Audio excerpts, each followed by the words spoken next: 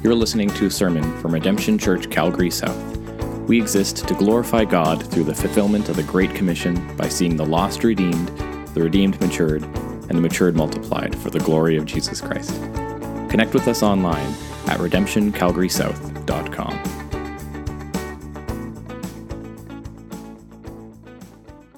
If you have a Bible with you, I'd ask you to turn to the book of 1 Timothy and turn to chapter 6.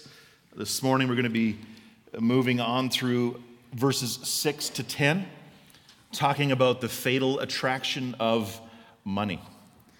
As we celebrate this Palm Sunday and as we anticipate Good Friday and Resurrection Sunday to come, as we remember Christ entering the city of Jerusalem, humble, triumphal on a donkey, as he rode in, this was a royal ascent into the city, but also with that, it was a humble display of the Son of Man, the Son of God, who had no place to lay his head, entering his Father's city.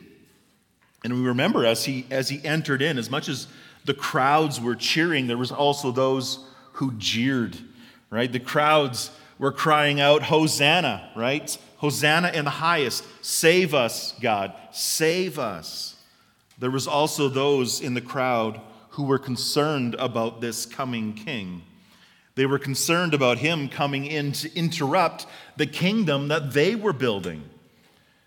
You know, as Jesus would go to and from the temple during this last week, during this holy, passionate week leading up to his crucifixion, he had many encounters, many furious confrontations and encounters with the Pharisees, the scribes, the Sadducees, and the priests over what the temple of God had become. As the scribes were taking those last few coins from the widows and from the poor, as the money changers took their cut on the exchange, as the sacrifice sellers sold their overpriced doves and pigeons, and as the priests and the overseers of the temple were all lining their greedy pockets, the temple that God intended to be a light to the nations had become a palace of money, a temple of corruption by greed. And so let me ask you, as you remember the Gospels and even as you remember us going through the book of Mark, how did Jesus respond to the love of money? How did he respond to such greed and corruption? How did he react to the fact that religion was being used for the lining of pockets? Or as Paul said last week in our text, that godliness had become a means of gain. What did this meek and mild Jesus do in the face of the worship of money instead of his Father? Well, he erupted in furious, righteous anger. He went throughout the temple, table by table. He violently threw over those tables of money and the sacrifices, threw it all to the ground.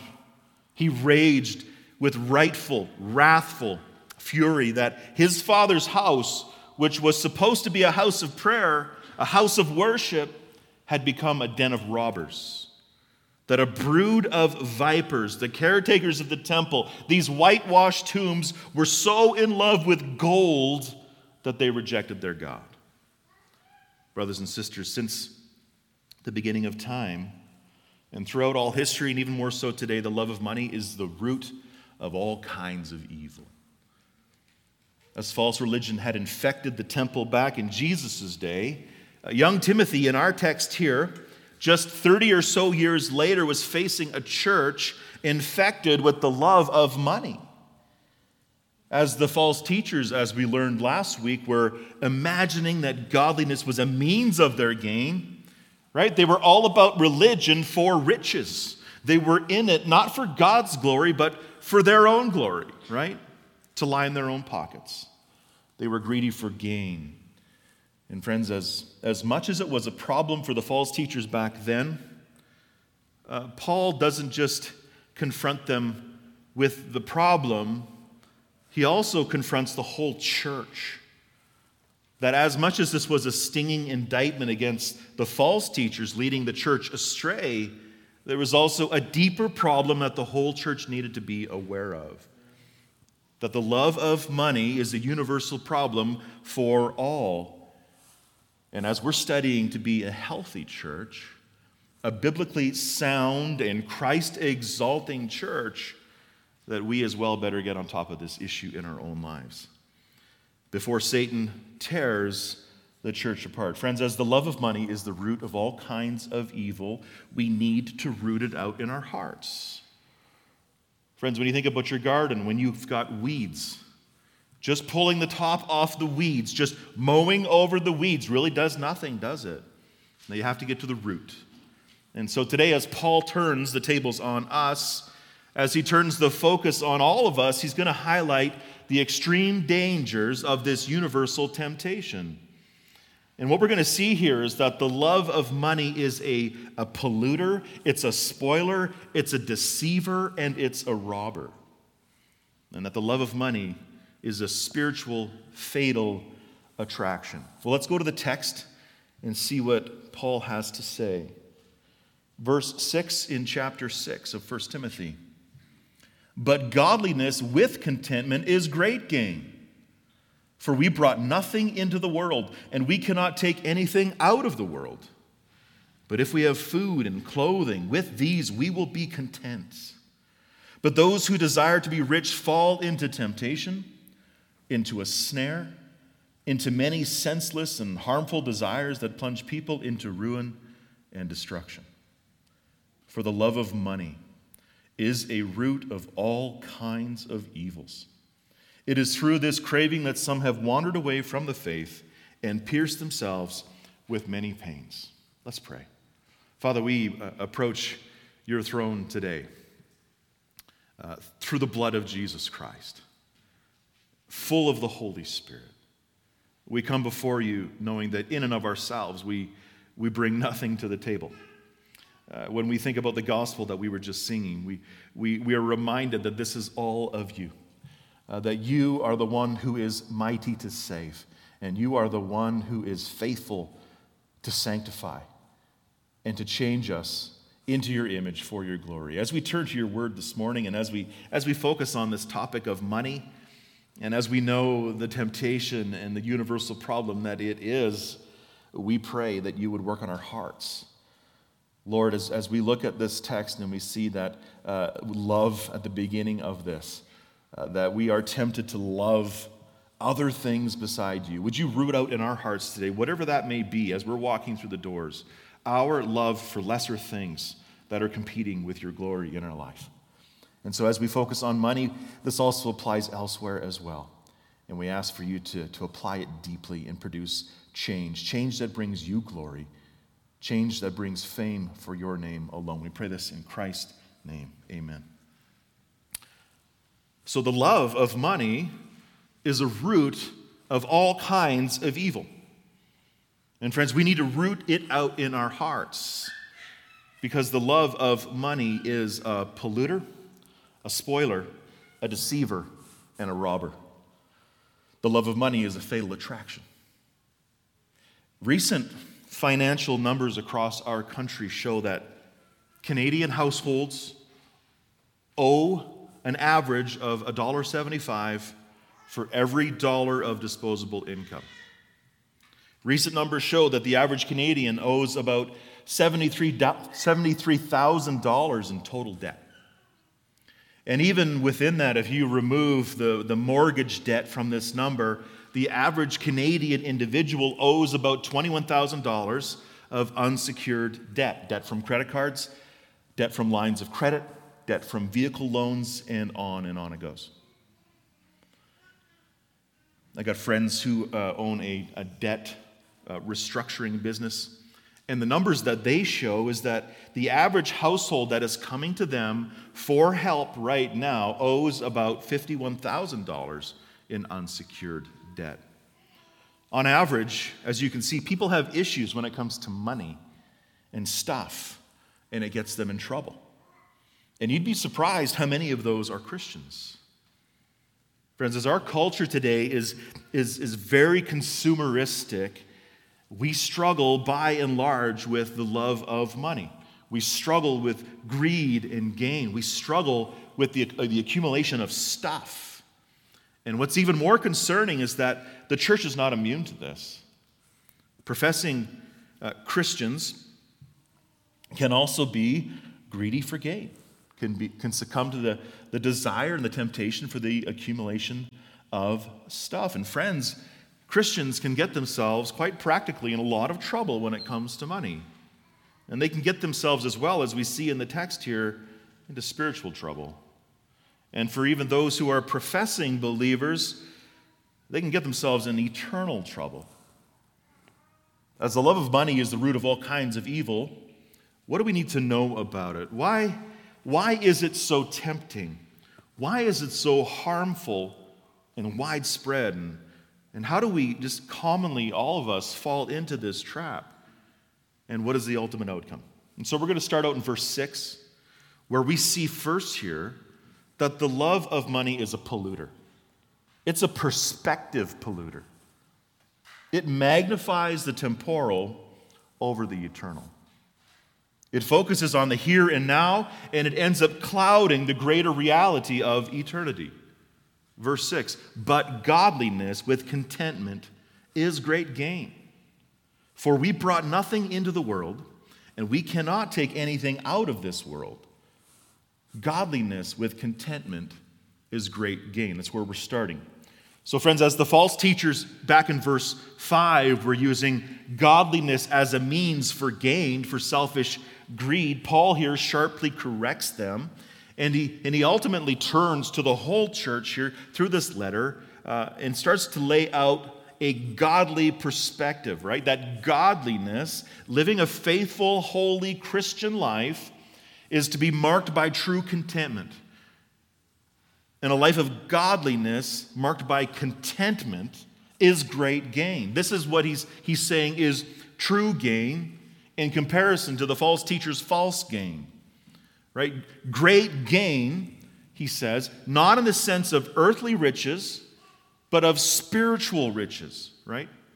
As the false teachers did all that they were doing for the love of money, they were revealing that their perspective, their outlook on the faith was for the accumulation of money.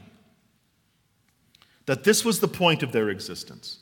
That this was their source of contentment and happiness and security and fulfillment. Their longing. Their longing, their contentment was coming not through God, but through money. And it seems here that as Paul addresses them, he's addressing the whole church. And in doing so, it's revealing that he's addressing a deeper problem and a temptation within the people of God.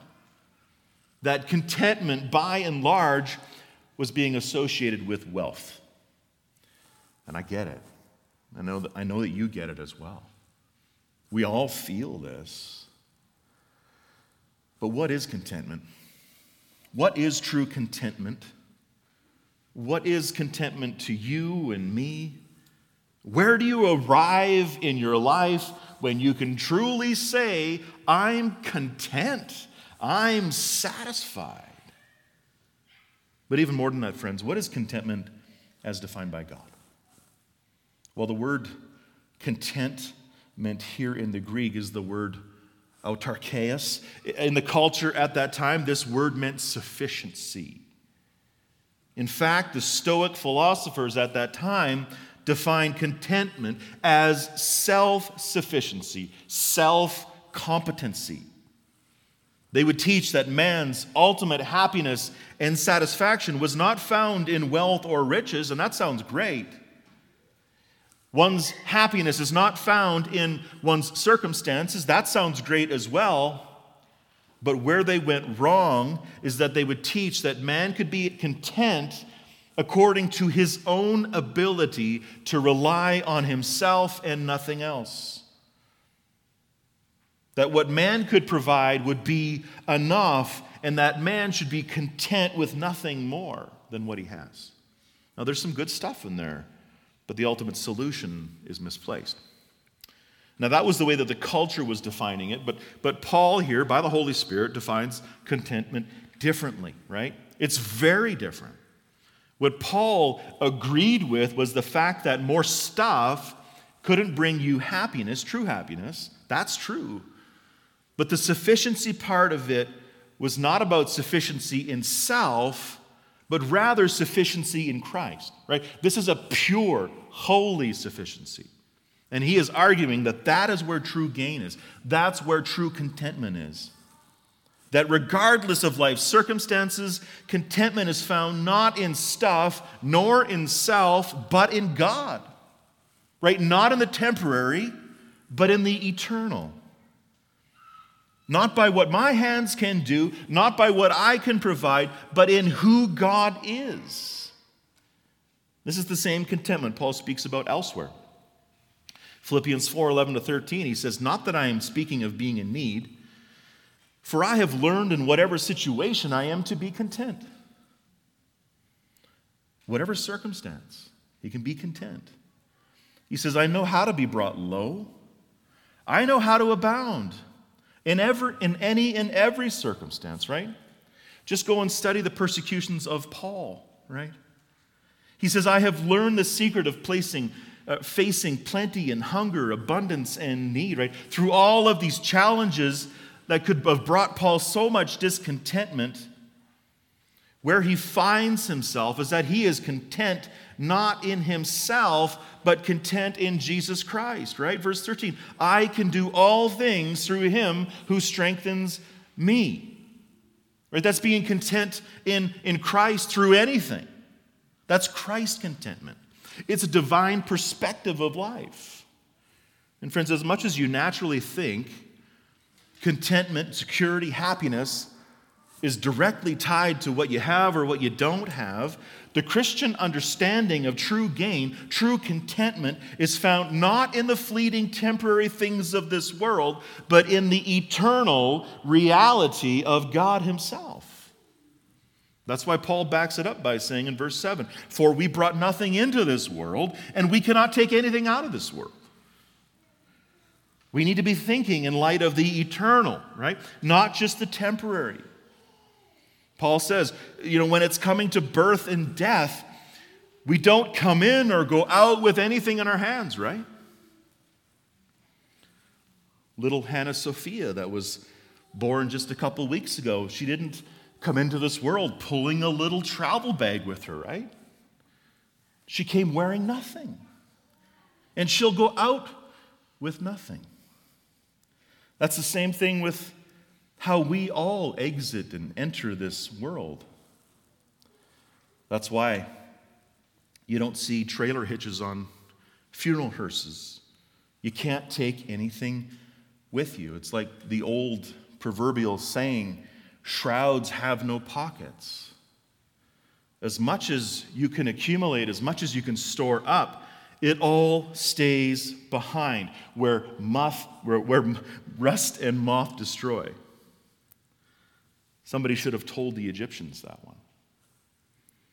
As the ancient Egyptian rulers would build themselves pyramids, basically as massive grave markers and mausoleums, they build all kinds of secret rooms inside of those pyramids, and they would fill them up with all kinds of stuff and their gold and their horses and their wives and everything. They wanted to take it all with them into the afterlife. Sometimes I think we're a lot more than the Egyptians than we want to think. Right? How we consume, how we hoard, how we buy and accumulate, how we fill our banks and how we plan our retirements, how we may even say, "I trust in the Lord," but the moment that life threatens to take it all away, on comes the crippling worry, on comes the debilitating stress, on comes the sleepless nights, the anxiety-ridden days, all of the discontent. And so let me ask you, are you content right where God has you right now? Or are you discontent? Are you placing your sufficiency in Christ? Or, like the Stoics, you'd place your sufficiency in yourself, what you can do. We've got to ask ourselves, to what point of the loss of property or stuff or money will we become discontent? How much do we love money for the security that it brings? Is your perspective polluted by the love of money? Friends, the love of money is a perspective polluter. It dials our focus in on the here and now. It dials the focus in on me and what I can provide. It dials the focus on what I can store up. And it clouds our perspective on the eternal, sufficient character and glory of God. We ask ourselves, despite where or what or when, is Christ Jesus enough? Is what I have right now enough? Is where God has me right now enough? Friends, above all, if you are His child, He will care for you. He will always care for you. And He is enough. Paul's saying that's what true gain is. That's what true contentment is. Friends, if you remember the story of Job, you'd remember that in the first chapter, he lost everything. Right? He lost his farm, he lost his riches, he even lost his children. His kingdom was completely devastated. But as he grieved for them, and as he assessed the situation, and then as he worshiped God, he cries out and he says, "Naked I came from my mother's womb, and naked shall I return. The Lord gave, and the Lord has taken away. Blessed be the name of God, name of the Lord." Friends, discontentment is ultimately believing that the Lord isn't good in His approach to me right now. Job was a rich man, a massively rich man. But in his perspective was not polluted by his riches. Right? The text that we're looking at today doesn't say that money is evil. The text says the love of money is evil, right? And so as we're thinking about this and trying to apply this, we have to think about our heart and our affections. What motivates my heart? Is money motivating? Is stuff motivating my heart?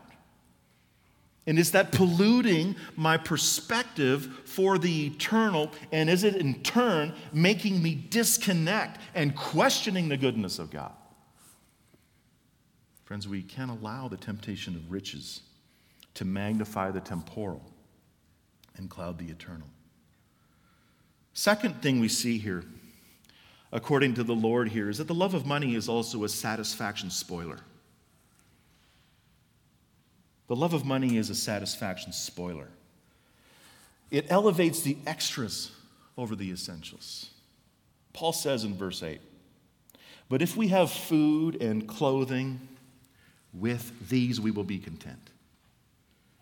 Friends, discontentment elevates our wants to the level of needs. The love of money elevates the extras over the essentials. You know, just a quick Google search about songs about money reveals that money is a huge issue when it comes to the human heart. Right, as the Beatles sang, and I don't think they wrote this, but the Beatles sang, "The best things in life are free, but you can keep them for the birds and the bees. Now give me money. That's what I want." Or if you were an ABBA fan in the 70s, any ABBA fans? The new ones don't really count, with the musical and all that. But no, ABBA fans, money, money, money, they sing. Must be funny in a rich man's world. Money, money, money, always sunny in the rich man's world. All the things I can do if I had a little money. It's a rich man's world. Right, the common theme of many secular songs about money is that more money is the answer, right? More money is going to solve my problems. More money can bring me happiness, right? But are they right? Does it bring true happiness? And speaking of songs about money, Again, 90s child here. Notorious B.I.G. rapped this. He said, more money, more problems. And he's so right. As the world believes money is the highway to contentment, the truth is that more is not better. J.D. Rockefeller, one of the richest men in the world in his day, said, I have made many millions, but they have brought me no happiness. He also said, the poorest man I know is the man who has nothing but money. Friends, the problem with lusting for more and more and more here is that it always overpromises and underdelivers. Money will never satisfy. Ecclesiastes 5:10. He who loves money will not be satisfied with money. That's the insanity that goes on with these thoughts, right? You love money, but the truth is you'll never be satisfied with money. You're always going to want more. But even more than that, what we see Paul getting at here is that when we want more and more and more, we're ultimately going to forget about the goodness and the blessings of the basics. And we end up becoming ungrateful to God. He says, but if we have food and clothing, with these we will be content. The terminology being used here for food and clothing also has the connotation of covering. If you have the New American Standard Bible, it says food and covering. So food for sustenance, clothing for covering, shelter to lay down your head. And these are some of the very most simple, basic necessities of life.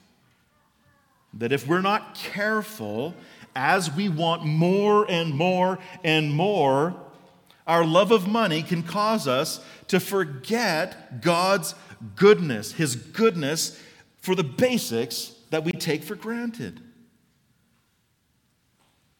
When we elevate our wants to the same levels of our basic needs, we impose on God unmet needs that He is not obligated to fill.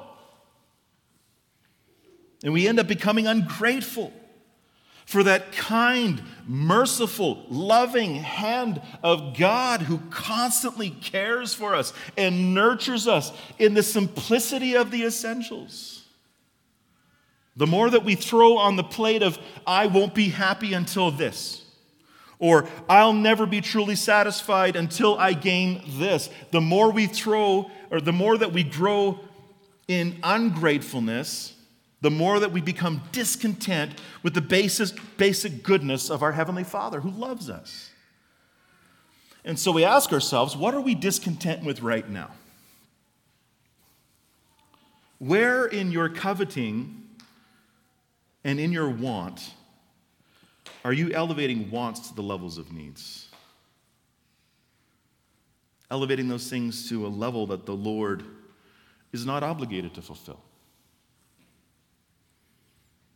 James says in chapter 1, verse 17, that every good gift and every perfect gift is from above, coming down from the Father of lights. Yes, the Lord is good to His children. Yes, everything comes from Him. But friends, you're not promised everything that you want. And the problem is that when your unmet wants are not met, then we see ourselves squirming. We see ourselves churning in discontent, and we end up forgetting, again, the good hand of God who is constantly always there to care for our real needs. Food, clothing, shelter. Paul says, in these things we can be content. True contentment is intrinsically connected, friends, to gratitude. Jerry Bridges says, gratitude is a handmaiden of contentment. An ever-growing attitude of gratitude will certainly make us more content, since we will be focusing more on what we do have, both spiritually and materially, than on what we do not have. But contentment is more than focusing on what we have. It's focusing on the fact that all that we do have, we have by the grace of God. We do not deserve anything we have, materially or spiritually. It's all by His grace. Friends, the love of money is a satisfaction spoiler. As we can be biblically satisfied with the most basic of situations, this is only going to happen when we focus less on the frills, less on the extras, less on the wants, and more on the grace of God.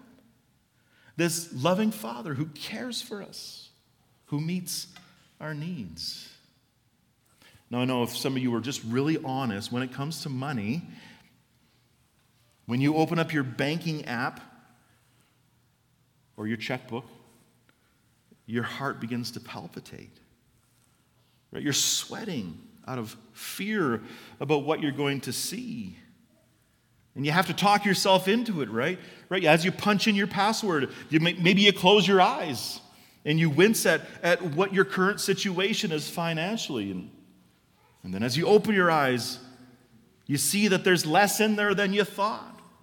And it sends you on a tailspin. You stress out, you worry, and you wonder, how are we ever going to get ahead? How are we ever going to buy that house? How will I afford to send Junior to college?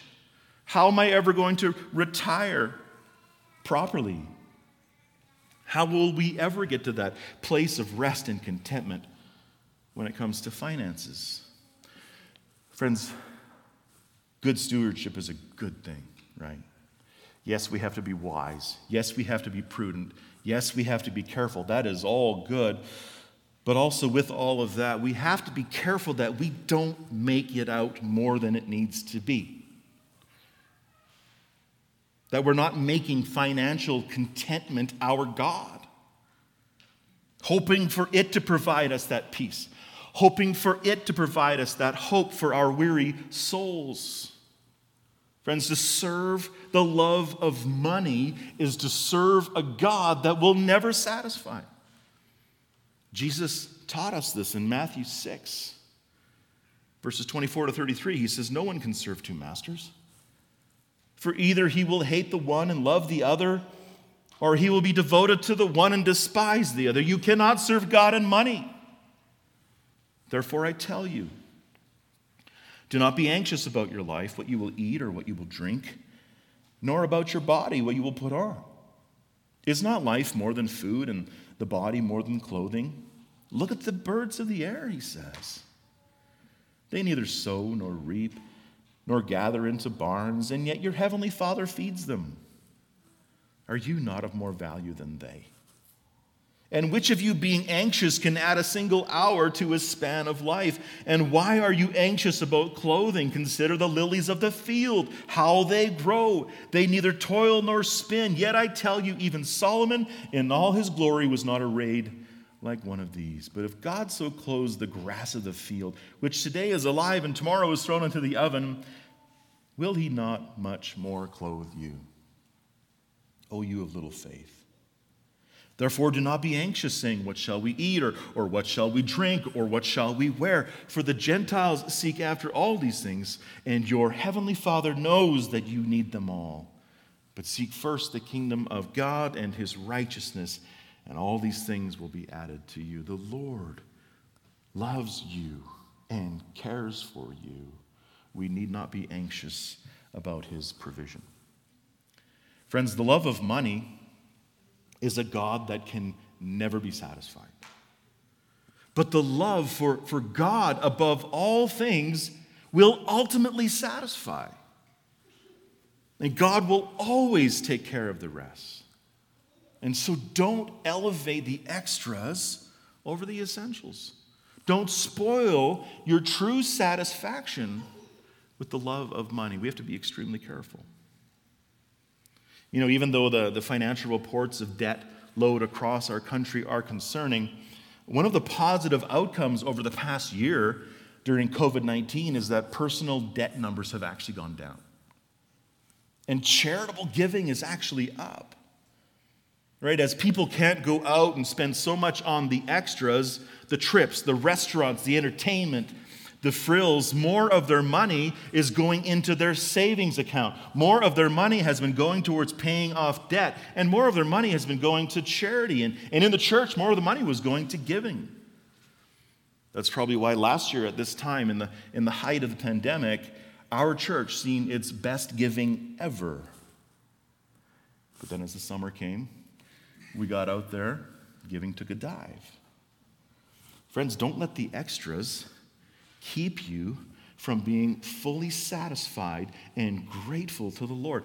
Don't set expectations that the Lord is not obligated to meet. Don't set expectations that spoil your satisfaction from what you've been truly designed to be satisfied in, right? To be satisfied in God Himself. Now, as the love of money pollutes our perspective and spoils our satisfaction, thirdly, we see here in verse 9 that the love of money deceives our desires. Verse 9, but those who desire to be rich fall into temptation, into a snare, into many senseless and harmful desires that plunge the people into ruin and destruction. Friends, the love of money is a desire deceiver. It pursues temptation over protection, over preservation. Friends, the love of money is a liar. It always overpromises and underdelivers. The love of money is a slippery slope into a sea of despair. The love of money is like that light that dangles on the forehead of an anglerfish, if you guys have seen those. This anglerfish with this light down in the dark depths of the sea. This light so enticing for little other animals to come and to try to be attracted to it. And what they end up finding on the other side of that light is a massive jaw of teeth ready to chomp and destroy. The closer you get to it, the more you love it. And all of a sudden you find yourself in its snare, in its jaws, in ruin and destruction. Paul uses some pretty strong language here to describe the devious descent that the love of money brings. He says, those who desire to be rich will fall, will ultimately fall. You see this downward language going on here. They fall into temptation, right? Their hearts are so captivated and tempted that they begin to lose all rational thought and wisdom. And they end up giving into the schemer who is behind it all, the one who's dangling the light of the love of money. And they fall into a snare, he says. And the snare, of course, is not set by yourself, but it's set by Satan. Right? The trap of desires may not even be your initial desire, but as sin goes, so does your palate grow for more desirous flavors of sin that ultimately harm you.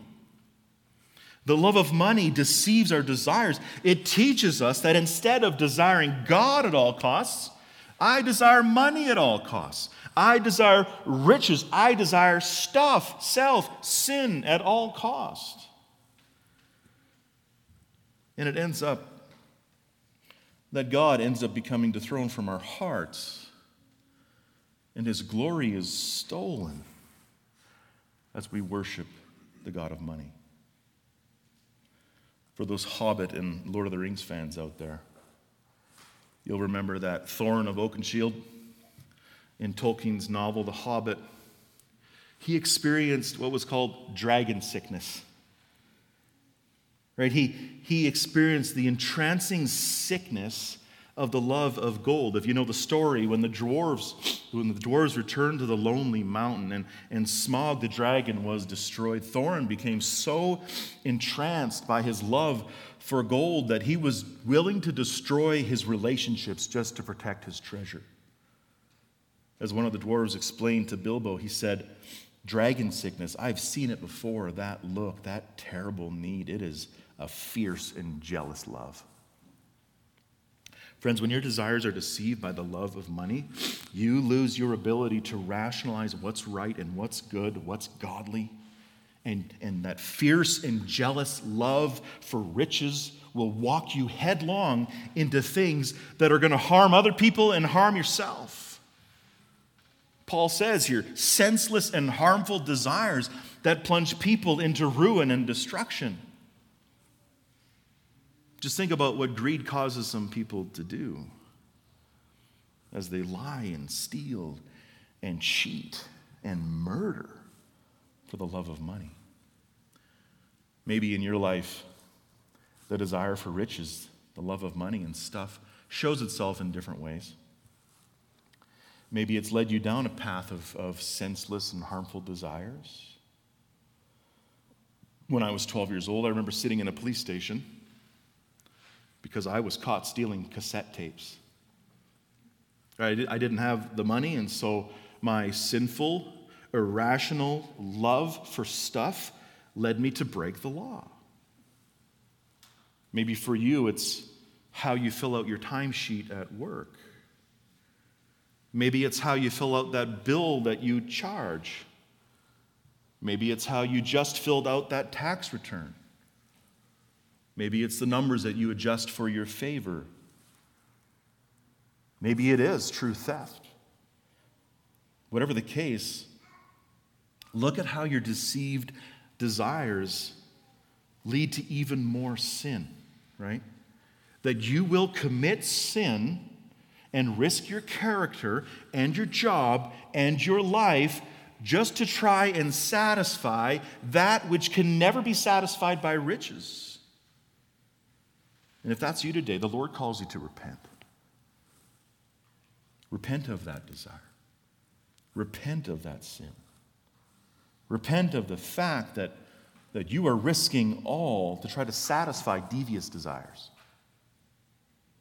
And that even more than that, in your dragon fever, recognize and confess that you have placed the lust of gold over the love of God. The love of money, friends, destroys people.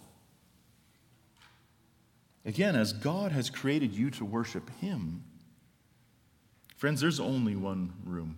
There's only room for one to worship. It says right back at Matthew 7, you can't serve two masters. As you remember Judas Iscariot, remember his betrayal of Christ for 30 pieces of silver. But more than that, friends, remember his ultimate end. Remember how his lust for money led him to his ruin and destruction as his guts poured out as he hung himself in his fields. It destroyed him. Don't let your desires be deceived by the love of money. Money is a liar. And fourthly, we see ultimately, so closely tied with this last section, that the love of money is also a soul stealer. It ends in judgment and misery. The key verse, the hinge of this whole section, is verse 10. For the love of money is a root of all kinds of evils. It is through this craving that some have wandered away from the faith and pierced themselves with many pains. Right, again, not money itself, but the love of money is a root of all kinds of evils. Throughout history, mankind has proved that he will do anything and commit anything just to get his greedy little hands on more money. That money also drives him to do some of the most darkest, unethical atrocities history has ever known. And that although we may be tempted to think of this as just a worldly problem, we remember that Paul is writing this to the church. He's writing it to you and me. That it is through these cravings, these sinful desires, that some have wandered away from the faith and they have pierced themselves with many pains. This language here, to be pierced with many pains, has the imagery of a dead animal being put on a spit, about to be roasted. Right? They're thrusted right through their body in death and pain and torment.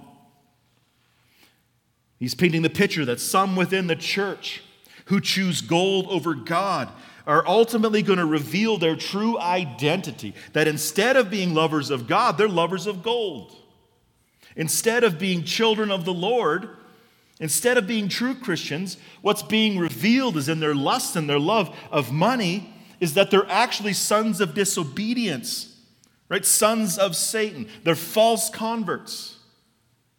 And their ultimate end in their lust after money is ruin. It is destruction. It is judgment. It is the pain of hell.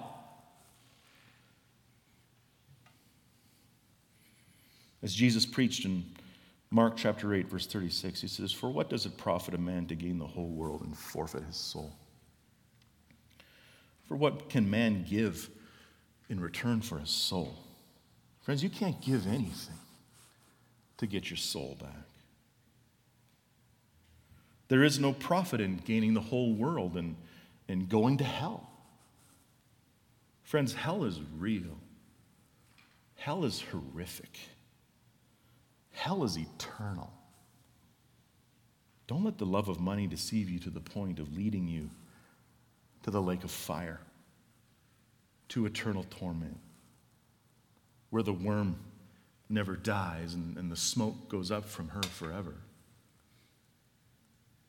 The bad news, friends, is that the gate is wide and the way is easy that leads to destruction, and those who enter it are many. I would confidently say that many of the many who are going to hell are going there with dollar signs on their eyes. From the Pharisees to the scribes, to the Sadducees, to Judas, to the false teachers in Timothy's day, to false converts among the church. People who are pursuing godliness for a means of gain. To your neighbors, to your family members, to your friends, people loving gold rather than loving God. Are you loving gold over God? It's a good time to check our hearts. Maybe there's sneaky ways that this is happening in our life. Maybe right now the Lord is poking your heart and saying, this is the one. As the Holy Spirit reveals that forgotten corner maybe in your heart or something that you've been trying to push back or hide, the Lord would call you to confess and repent of this. Maybe you need to start analyzing your fears a little bit, your anxieties when it comes to money. What is that truly revealing about your relationship with money and relationship with God? Friends, the good news in light of all of this, though, is that Jesus came to die for sinners like you and like me. Sinners who love money. Right? That while we were yet sinners, lovers of money, Christ died for us. And he gave himself as a ransom for us. To free us from ourselves, to free us from our sin, to free us from our love of everything that we place above him. Unbelievers here this morning, repent and believe in this good news. Believers, if you're struggling with the love of money, confession and repentance still applies. His grace is sufficient for you. Turn away from that sin. Bring that sin to the Lord. His grace is sufficient. And as you respond in faith, as the Holy Spirit does that work of sanctifying that and continuing to work on that in your heart, he will lead you by his word to walk in obedience, to walk in the strength that only he provides, by keeping your perspective unpolluted, by keeping your satisfaction unspoiled, satisfied in him, keeping your desires undeceived, and captivating our souls by the only one who deserves all of our love, all of our worship, all of the glory. As Christ was upon that cross, as we're going to reflect on this Friday in our Good Friday service, as you think about your life, think about the sins that have been forgiven by Jesus Christ upon that cross. Maybe the love of money is one of those big ones. And so as you walk through this week ahead, let's repent. Let's confess of this sin. Let's turn away from it. But let's also remember that this sin, if we are truly in Christ, has been absorbed by him upon that cross. that the wrath of God that you deserved upon yourself because of your love of money. If you're truly a believer, you repent and trust in Jesus Christ. That was all satisfied in Jesus Christ, the Lamb of God who takes away the sins of the world. And so as we anticipate Friday, it's a good week to be reflecting upon our sin, and more than that, the grace of God who loves us despite our tendency to love money. Let's pray. Lord, we come before you, and I'm sure all of us at some level, just we know that temptation, that love of gold, that love of stuff, the love of money, this temptation to find our happiness in something other than you. And Lord, I speak for all of us, just for us to come before you and just to confess that we are sorry for worshiping the things made by hand. We are sorry for worshiping the things of this world, the things that always overpromise but underdeliver, knowing that money and gold and stuff will never satisfy. But you alone are our satisfaction. You alone are our joy. And you've created us to be fully satisfied in you alone. And so we come confessing, but we also come worshiping, knowing that even though this may still be a temptation for those of us who are truly yours, that you can lead us by your Spirit, by your word, to walk in this and to walk in continual repentance, to walk in the Spirit, and that there would be less of us, less of the old man, and more of you, less of that temptation and that love of the things of this world, and more our eyes to be cast upon you and your glory and the joy and the satisfaction that is found in Christ alone. And we pray that in his name. Amen. Thanks for listening. Follow us on social media to stay up to date on current events and information from Redemption Church, Calgary South. And don't forget, you are loved.